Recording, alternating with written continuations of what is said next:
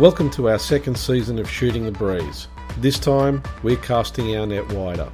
We're going to be talking to inspiring athletes, amazing coaches, and behind-the-scenes trailblazers from across the women's basketball landscape. As we start the run-up to another WNBL season and the FIBA Women's World Cup being held right here in Sydney, this is a great time to be a fan of Australian women's basketball. Don't forget to subscribe and be the first to know when we have more hoops goodness headed your way. It is hard. You go on this massive whirlwind because, we were so fortunate to actually go to the Olympics in a COVID year, and just to be picked in the team is always really tough. And then to get there and not perform how we wanted to, it's always heartbreaking, and you evaluate everything you did and what we could have done better, and it's hard. But that's the reason why we love sport, because it is really hard and it is tough to win, and it's a magical sport at times, but it also can be very heartbreaking. Joining us on Shooting the Breeze this week is Opals and UC Cap stalwart Marianna Tolo. Just back from Tokyo, we had the opportunity to talk about the Olympics, the highs and the lows of a challenging campaign, and the enduring legacy of the Australian Opals. Tolo gives us an insight into the plans for her future, how that Puerto Rico game was an example of Opal's grit, and on a lighter note, she takes us inside Olympics village life and how a 1 hour bus ride let DJs Kayla and Sarah keep the team pumped by spinning the beats. Lots to unpack in episode 40 as we share 40 minutes with Tolo. Welcome to this episode of Shooting the Breeze. Joining us today is Marianna Tolo from Japan, fresh into Sydney. Marianna, how are you? I'm good, thank you. How are you? Yeah, we're really good. And can we just confirm it's pronounced Tolo and not too low? Yeah, definitely Tolo, not too low. Did you hear about that? I did, and I watched the game afterwards and heard it as well. If it was annoying me, I'm sure it was annoying everyone else in the world. Yeah, can confirm it was annoying, yeah. And there was another one, was it? Levy? No. Oh, there was another one I kept annoying. Oh, there was a Tessie, one game. There was Mad again, one game. Oh. And there was Matthew Bible, another game. Oh, yeah, and Ezzy was McBeggar. Yeah. McBeggar. Yeah. And did you hear in one game she kept calling Serbia Siberia? No, I missed that one. No. Gosh. Wow. That's the tip of the iceberg, that one. Okay, so welcome back to Australia, and you've joined most of Sydney in lockdown. Yes. How is it coming back and having to do this 14-day thing? To be honest, the first day when we first got into the hotel and rushed upstairs in the elevator, and then next thing I knew it was like open the door, close the door, and that's it. And that was a bit of a shock to the system. I was like, well, this is me for the next 2 weeks. And it all happened so quickly in the end after we got off the bus. But after that initial shock of it all, it's been really good, actually. I think the AOC have done a tremendous amount of work to put together a quarantine program with lots of different programs and entertainments and little courses and that sort of thing that we can choose to follow in with if we would like. And so I've done a few of those. It's been really great. And then the mantra here at the hotel has been really accommodating and have, the food's being really good, which is what I was worried about a little bit after seeing some of the photos that some people have had in quarantine. But yeah, it's been great here. That's fantastic. And how are you feeling now that the prep and the intensity of the games is over?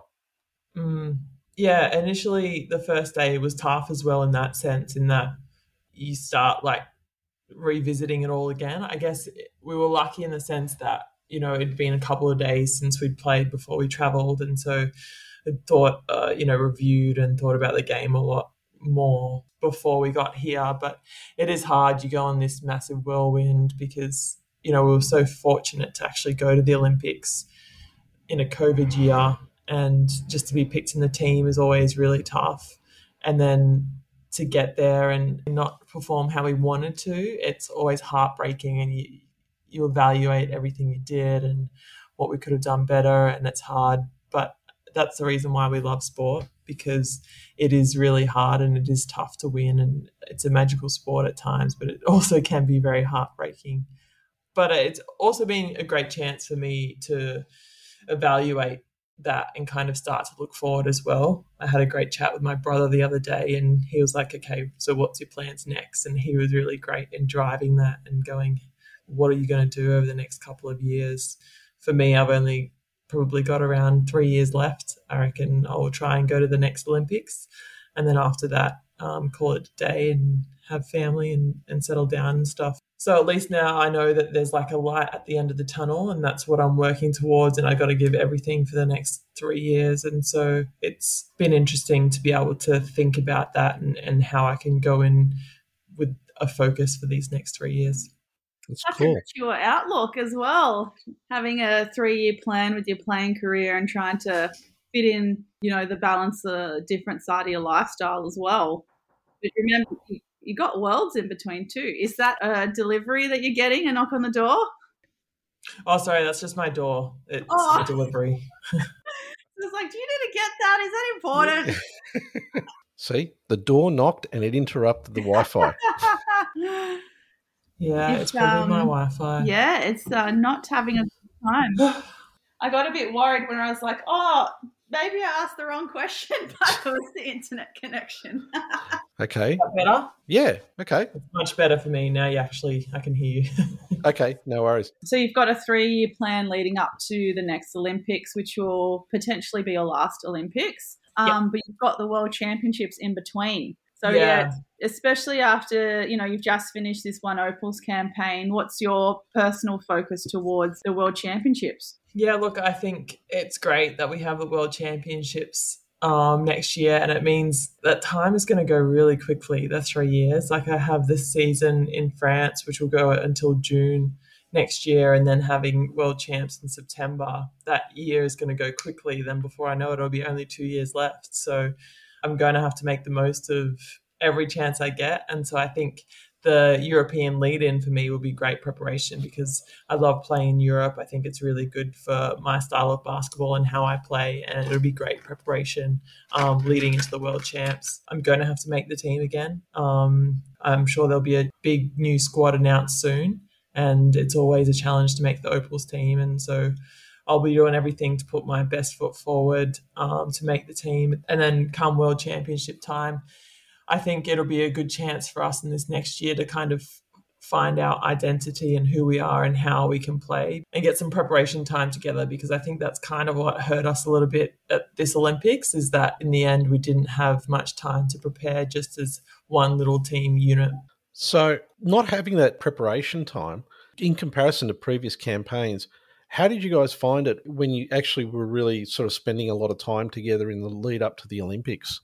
Yeah, I think after when we played that US game, I thought, we felt like we were playing really good, and we had a good sense of how we could play and how we could compete against and with each other. And then when it got to the Olympics, it kind of, I don't know what it was or where it came from, but we lost that sense a little bit. And I think that's when it came down to preparation time together and having practices where we felt good going in, and practice games. We were due to play a few more games in Tokyo when we got there, and because of the COVID situation there, we couldn't. So that really hurt us, I think. But so for next preparation, having as much time together as possible will be great, because in years past, when we've been able to go overseas and play European teams, it's been the biggest advantage for us, and you can kind of figure out what we go to when times are tough, or who matches up well against what kind of players, and who we can go to in tough times as well. And so I think having that experience as much as possible is beneficial, and that's why it's great for the European teams, because they had, Eurobasket just before the Olympics, and they could figure a lot of stuff out there, whereas Australia were kind of very isolated. There's not much going on our side of the world.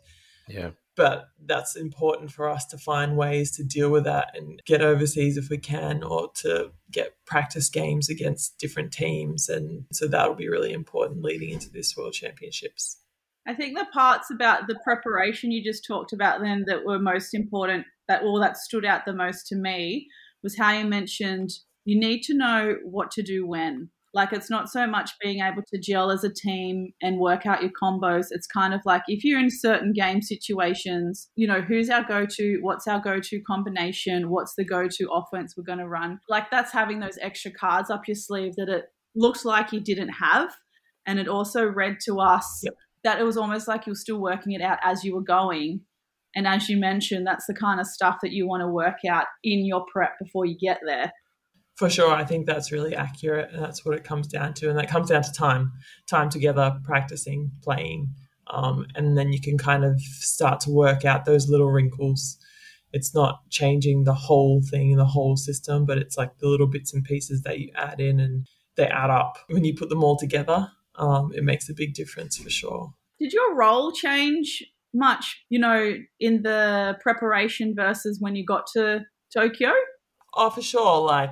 In preparation, I would have been sitting behind Liz Cambage, so I wasn't going to be playing many minutes at all. And then when Liz, didn't end up coming to the Olympics, then that meant my role was much, much more important. Not that it wasn't important before, but it meant that I would just play a lot more minutes. And so in a sense it did, in that sense, just time on court, but then I still needed to bring everything that I always bring, and that is like defensive pressure and intensity and that inside presence that, we don't have otherwise.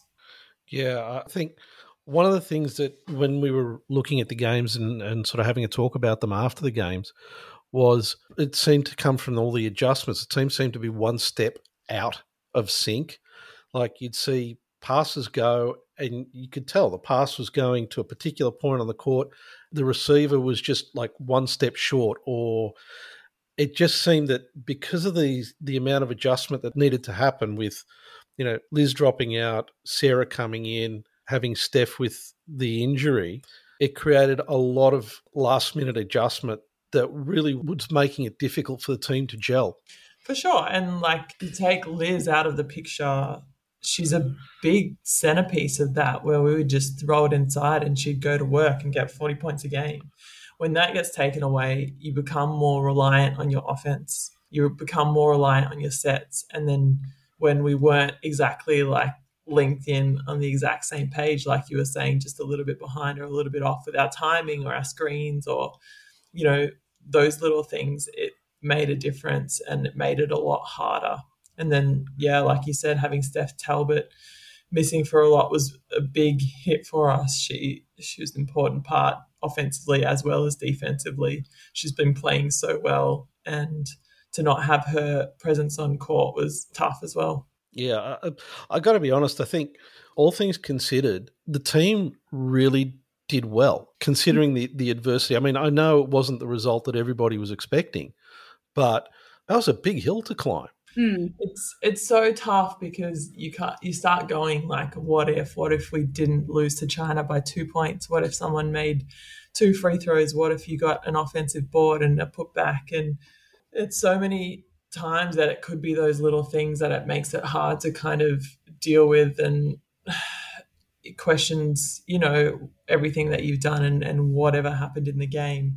But I think you're right in a sense in that we could walk away in the end saying we did our tough thing to beat Puerto Rico by more than 25 points when the pressure was really on. And then to back up and play the US was really, really tough and always going to be a challenge. We obviously weren't quite ready for it yet.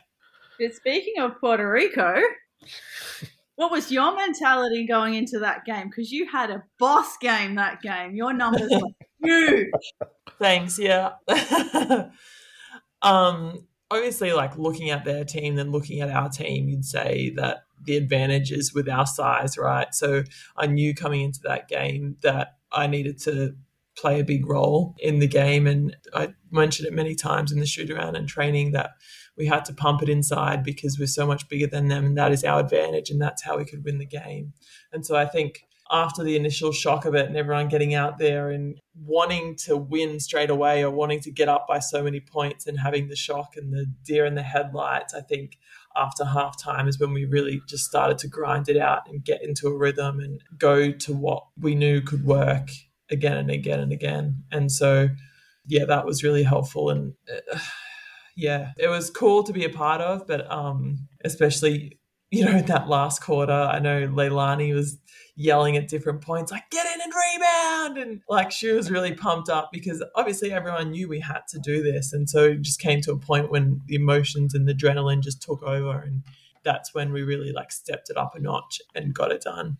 It actually felt like, when I was watching it, it certainly felt like the first half to the second half, it almost felt like it was two completely different teams. Somebody flicked the switch during halftime and you came out and everything just fell into place. Yeah, that's it. And I think that halftime reset was really useful for us. It took us, a second to go, hey, come on, we've got to pull it together here and do whatever it takes to get it done. And it starts with, defensive intensity. We knew that. We knew our defense would be key for the whole tournament. And I think once we could get that and get some rebounds and run, that really helped us as well. Yeah, and I saw something in that game that still to this day, it's like Kayla playing the peacemaker. Yeah. Yes. That was such a good point during the Olympics, obviously Paul and I did parts of the podcast to cover the Opals games too. And that was such a great point that Paul brought up at the time, because I was like, normally Kayla's on the other side in the most diplomatic way I could say that. Yeah, because she's a strong and aggressive player, which is great and what we need. But yeah. And she's a great teammate to have too, because she'll lead by that example, but also she'll have your back. So if someone was to come and give you a shove, Tolo, she'd be the first one to pick you up and shove the other Definitely. person. I can imagine. I could see her eyes in her face that she would be into them. So I can imagine it right now. Exactly what you're talking about. You don't want her in your face. That was a good moment, and I think that kind of spurred us on a little bit even more, because we knew that they were being aggressive and they were obviously not going to pack it in, so we had to do it together and protect each other. So yeah, she was great. She was like, I'm not trying to attack you, I'm just trying to get my arms out. It was funny. Oh, good order. And like Jacinta just mentioned it, your numbers in that game were just amazing. 26 points, 17 rebounds, 4 assists, a steal and a block. It's like huge numbers. Yeah, I said that after the game. I don't think I've ever got so many rebounds in my life. I don't know what it was, but maybe it was all Leilani's yelling to get in there and rebound. Real teamwork there, One will yell and motivate to get the job done, and then it's good for the whole team. Yeah, that's it. Yeah. Got to do what we need to. So I suppose one of the interesting questions for me out of all of that, particularly, again, it comes back to that Puerto Rico game, was I was watching the way you guys were really gelling. And to be honest, I thought the teams actually found that rhythm and really thought that, hey, this is going to go into the next game as well. And I get, like, it's the US and they came out like really, really strong as well. How did you guys find the difference in pace between that last half of the Puerto Rico game and the first half of the US game? I don't know. The US are the best in the world, and there's a reason for that, right? Like, they're phenomenal athletes. They're really strong. They're really skilled, and so it's hard to play them whenever you do. I think what hurt us in that game a lot at the start was our fouls. First of all, we got our bigs in foul trouble, and that didn't really help. But then they got a couple of shots. They got going, and then once you have that patch where they just score a lot of points in a short period of time, it's so hard to come back from. We managed to do that in our practice game, but that game, it was a whole nother level and you couldn't come back from it. And that was a tough thing. It was the same in the Boomers game when, they had that little patch where Durant was just lighting it up and hitting every shot. It's really, really hard to come back from that. So I think it was just at the start of the game, we dug ourselves a hole that was too deep. And I think, like I mentioned before, I think our defensive pressure was what let us down a lot of the time. We weren't aggressive enough. We weren't on the front foot. We were kind of being passive and letting them dictate what they wanted to do, and we were trying to do our best with that. Yeah. But I got to say that one of the things that, for me anyway, seemed to carry throughout the whole campaign was, regardless of what the result of a particular game was, yeah, you could tell you guys were disappointed after some of the results, but to me it seemed like this is a team that's pretty solid, that Opal's culture seemed to be as strong right throughout. I didn't see, like, you know, when teams aren't doing well, sometimes you see that it's breaking down between the players. I didn't see that at all with the Opals. Yeah, definitely. And that's something that we are very proud of, in that we stuck together the whole time. We went through a lot in this year, and at no point did we start finger pointing at each other. And so that was really important to us, to live by that. And just because things aren't going your way doesn't mean you can be start to be disrespectful or just, throw everything out the window. You still want to be the best person and teammate that you can be. And I think we did that really well, and it helped the camaraderie in the group. It helped you to deal with those tough losses and try and come back from it. I was rooming with Beck Allen, Jenna O'Hay, and Katie Ebzery. We'd come back after games, and we'd come back at 12:30 at night, and we'd sit up watching the game and talking about the game until 2:30, 3 a.m. in the morning. And it was moments like that made it really special, because we're all on the same page. We wanted this thing together, and we knew that we had to do it together. Yeah, you could definitely tell, like Paul said, usually teams start to crumble, cracks start to show in times of adversity. So it was really, really nice to see you guys bond even more, I guess, through the highs and the lows. And I'm glad you're really proud of that, because as supporters, we're really proud to see that as well. And I think that, if you think about when you and I were growing up playing, watching the Opals, that's the stuff that would really rub off on you. So I'm sure that kind of camaraderie and support from each other is setting a good example for the next generation and little kids who are maybe just watching basketball for the first time. But I wanted to also ask that the Opals, like Paul said, have such a strong culture, and the Boomers and the Opals have such a great legacy. So what does that Opals legacy mean to you? The Opals legacy is so, so special, not just because of the success that has been there. It's the way that it has happened. Like, Australians are really underdogs in some sense, because there's not a huge population in Australia compared to a lot of other countries. Yeah, definitely.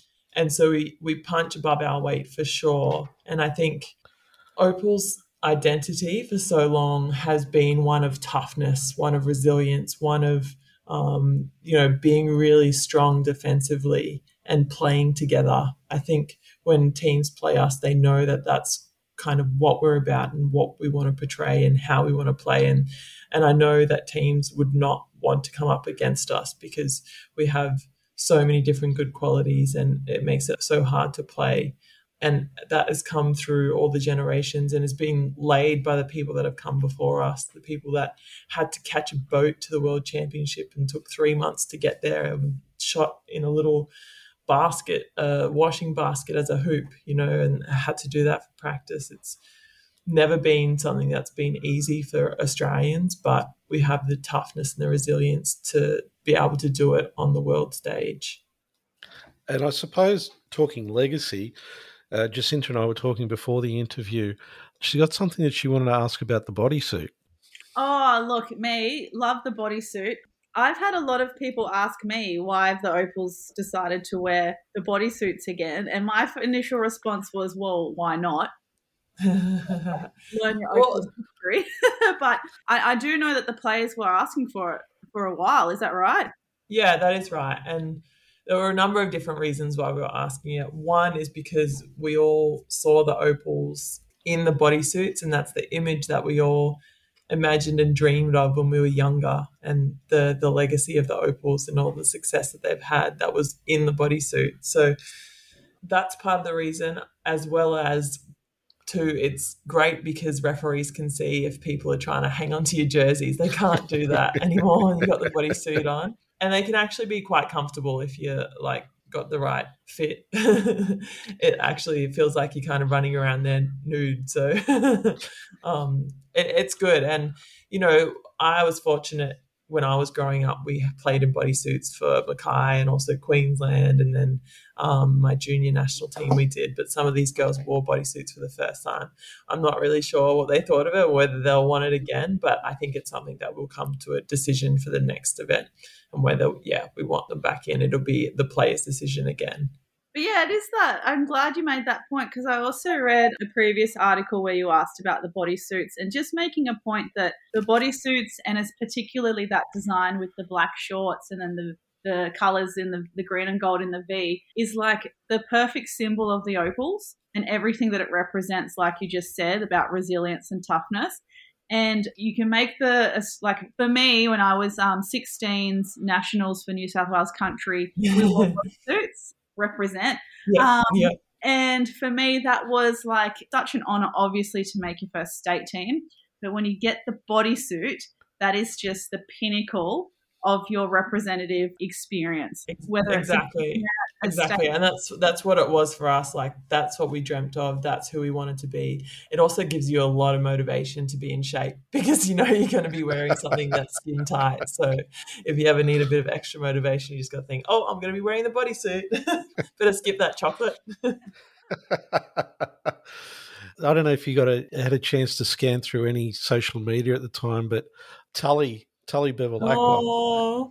Did you see she was in her bodysuit as well? It was the best. It was so good. And running around a living room with the flag, it was so special. Yeah. I love seeing that after the game. It just lit up my night, definitely. I also had a friend at home, Cam Crombie, who's a para-athlete, and I sent a photo of him with his daughter, and he was wearing my bodysuit that my partner had at home. So that made me laugh, definitely. I was going to ask how he got access to your bodysuit, because I imagined that he was going to be wearing Carly's bodysuit, not yours. Yeah, I know. I don't know whether Carly has any in Canberra, but yeah, Dan brought some around, and because Cam was a rower before, he was like, oh, it's just like a rowing suit. Yep, I'll wear that. Put it straight on. No questions asked. That's true. Oh, that's hilarious. A couple of days before Tully tweeted that footage of her running around in a living room, she made a joke about, something about bodysuits and her wearing one, and I tweeted back saying, you could still fit in yours, Tully. What are you on about? And, I hope. Of course you could. Yeah, I hope that gave her a little bit. It was just hanging out for the chance. You just needed someone to push her on Twitter. Exactly. Look, something else I wanted to ask you about was you had a long distance to travel between the village to the stadium and back again. Did you guys try to unplug on the way back after a game? What did you do to just get your head out of the game? It was great, actually, because we had DJ Kayla and Sarah in the back, and they had a speaker in the back, and they were pumping all sorts of tunes. Started off with a bit of rap R&B, but then kind of got a bit more rock, and then got a bit more Aussie, which was cool. And sing-alongs were great, and I think the staff were happy when it started going that way. But that was really good, actually, that they did that, because it was a long hour to the game there and back. And so the first couple of nights, the second game and the third game, actually, we were playing at 9 p.m. So it was a long day to try and stay awake all day for the game, and that's an opportunity where you might normally nap in the car and you don't want to be doing that before a game. So just having the music there on speaker, and then different players had their headphones in listening to their game prep if they have it, some of them. So yeah, we all had different routines, and an hour trip isn't ideal, but I think DJ Kayla and Sarah did a great job of pumping the tunes. Some things never die. That takes me back to 16s nationals as well, having the speaker in the bus. Definitely. I can remember many songs from nationals like that. Oh, yeah, we went on an ITC tour, 2003 to America, and You're the Voice was definitely a big bus favourite, and also a song from Australian Idol because it was the first season of Australian Idol that year. Those random things stick with you forever when you play a team sport. Yeah. We definitely had You're the Voice. That was pumped quite a bit. And we even had a bit of Nikki Webster. Oh, my gosh. Bit of everything, really. My happiness from Powderfinger. The girls were laughing at me. I get excited and that would come on. Yeah, we'll have to remember that for Worlds. If we know that you need pumping up, we can bring our own speaker and play for you. That's great.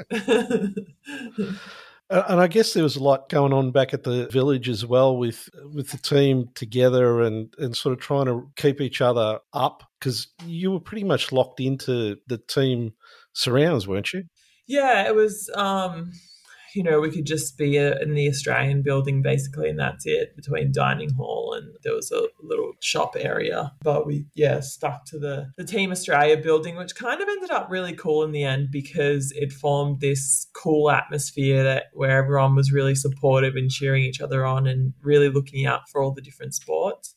There was the area downstairs in the entrance of the building where there was a cafe set up and then 2 TVs and some fold-out chairs that everyone would just go and chill and watch sports on. And so that actually created a lot of atmosphere where people would come down and really get behind each other. And whenever there was like a final or a medal-winning race or event on, we'd all go down there and watch. And it was really, really cool. And there'd always be, some of us playing games. Sequence was a good board game that we brought and it was a big hit for us. There was always someone playing that downstairs and sitting out in the sun and reading a book. And, everyone has their own strategies to relax and prepare and that sort of thing. So we're all conscious of that. But I think most of us are looking out for each other and keeping each other company a lot of the time for sure. Yeah, I didn't realise. I understood that, the village would be a little bit more restricted than past Olympics because I remember going to the London Olympics and just in the daytime seeing athletes roaming around different parts of London to try and be a tourist while they were being an athlete. But yeah, you guys didn't get that opportunity, but I didn't realise that also you were restricted by country. So what were some of the things that Japan tried to do to like enrich your environments to try and make them as, I guess, fulfilling as possible to compensate for that lack of contact with the outside world? There wasn't really a lot they could do because only volunteers were allowed at events as well. So the one cool thing that was at every practice that we had, there'd be like a line of Japanese people and they'd have little signs like "We love you, Australia," and they'd be clapping, and it was just on the way to practice. And so that was really cool and special just to have a bit of like joy in their lives and our lives as well. So that was really nice. But yeah, other than that, it was just basically Team Australia, and the AOC did a great job of decorating the building. They had an area that was essentially a pantry set up downstairs, and you could do a click and collect order basically. We'd order breakfast items and up and goes and, spreads and that sort of thing. You could go down and pick it up and have it in your room, so then you didn't have to go to dining hall. So every day I'd have breakfast in my room. And they had like little performance hubs and meeting rooms and chill areas. So that was really good. And that kind of made it feel more comfortable and like a environment that we wanted to be in. So what was the funniest thing that you saw in the Olympic Village that you can talk about, obviously? Gosh, I'm trying to think. What did I see in the village? So I was sitting down in the chill area one day and there was always people running around, like literally running around the whole village and stuff for exercise, whether it's athletes or staff or whoever. And I saw this older guy running one day, and out of the corner of the eye, I looked at him and he was running and he tripped and fell and did a whole roll and then got up and was holding his shoulder and then kind of ran off. And I was the only one that saw him. So, and he never. I saw you, but I'm sure he wouldn't have even known. Look, just to close out the discussion around the Olympics, going forward, how do you think that this Olympics experience is going to help the Opals as they go forward towards Worlds next year? Yeah, that's tough. It's hard. There's a lot that we can learn from losses, obviously. And I think we can't really wait. We have to be ready from the start and be really aggressive from the start. That's the biggest lesson that I think. Our defense needs to be aggressive. We need to be roaring and ready to go and on the same page and looking for those little connections and situations and practicing that just before so that we're all clear on the same page and ready to go. And the Opals as a whole, from its inception, has had a very good record on the international stage. But sometimes in the longevity of a club or a national team, you have to have those stumbles in order to evolve, I suppose. But having said that, like we mentioned before, your squad had to handle a lot of adversities in a short period of time. But is there going to be an announcement about the World Championship squad sooner rather than later in preparation for the Worlds? I believe so. I believe that'll happen within the next week or so. Wow. And yeah, so it's got to happen quickly because we have Asia Cup in September in Jordan. So things have got to start happening. As much as we've already qualified as we're the home nation, it's about getting our place and our ranking so that we get the best draw possible. But things are really going to happen quickly and we've got to learn our lessons and be ready to move on. That's for sure. Yeah, soak up that prep time like we were talking about before. And look, if you need people to podcast on the ground in Jordan, make us available. I'll put in a good word for you. Oh, thank you, Tolo. Awesome. I had to pronounce everyone's names correctly too. Big tick. Yeah, actually, we were talking after one of the games. We're actually saying, the Caps should actually turn around and get, a range of Tulo singlets done, right? I'm there. Definitely get one of those. Oh, no. Too low. Yeah. There you go. Next range. So, every once in a while, Jacinta hasn't come across this, but when I've been interviewing people in the past, every once in a while we just ask a totally off-the-wall question to see what sort of answer we get. And this is one that we've done before. If you had to pick one movie character that you would most associate with, who would it be? Oh, damn. If it was a TV show, it'd be Kramer off Seinfeld because he's a bit of a goofball. But hey, that works. TV works. You like to heat up your underwear in a pizza oven as well. Yeah, I don't know. We'll go with that one. That one's good. I like that. I'm glad that you both understood my deep cut Kramer reference as well. Oh, I won't ever look as brown as what Kramer did after Solarium, but no, but he's a goofball. So tell me something. When are you heading over to France? So I have my 2 weeks here in quarantine, and then after I get home to Canberra, I'll have 2 weeks to pack up my stuff and then go. So September 5. Got my flight ready to go over to France. How exciting. Cool. That's a reasonably quick turnaround. Yeah, it is. I tried to pack up everything a bit before I left. So I've got most things ready to go, which is good. I just have to do last minute finishes and get everything ready. And put Dan to work. Yeah, that's it. I gave him a list before I left. We'll see how much he's done. Okay, well, I'd like to say thanks, Tolo, for joining us on the show. My co-host, Jacinta, thanks very much. And we'll be keeping an eye on your time in France as best we can. Looking forward to what happens with the Opals as well. And look, honestly, certainly from my point of view, I think you guys really did a fantastic job given everything that had happened in the run-up to the games. Thank you. Thanks. And I appreciate it. And we really all felt all the support that everyone was giving us. So we can't thank you enough because it's easy to kind of see where the Opals had come from and the success they had and then to go that this wasn't a good result. But for the way that everyone, supported us and saw that we stuck together and fought as hard as we could, we really, really appreciate it.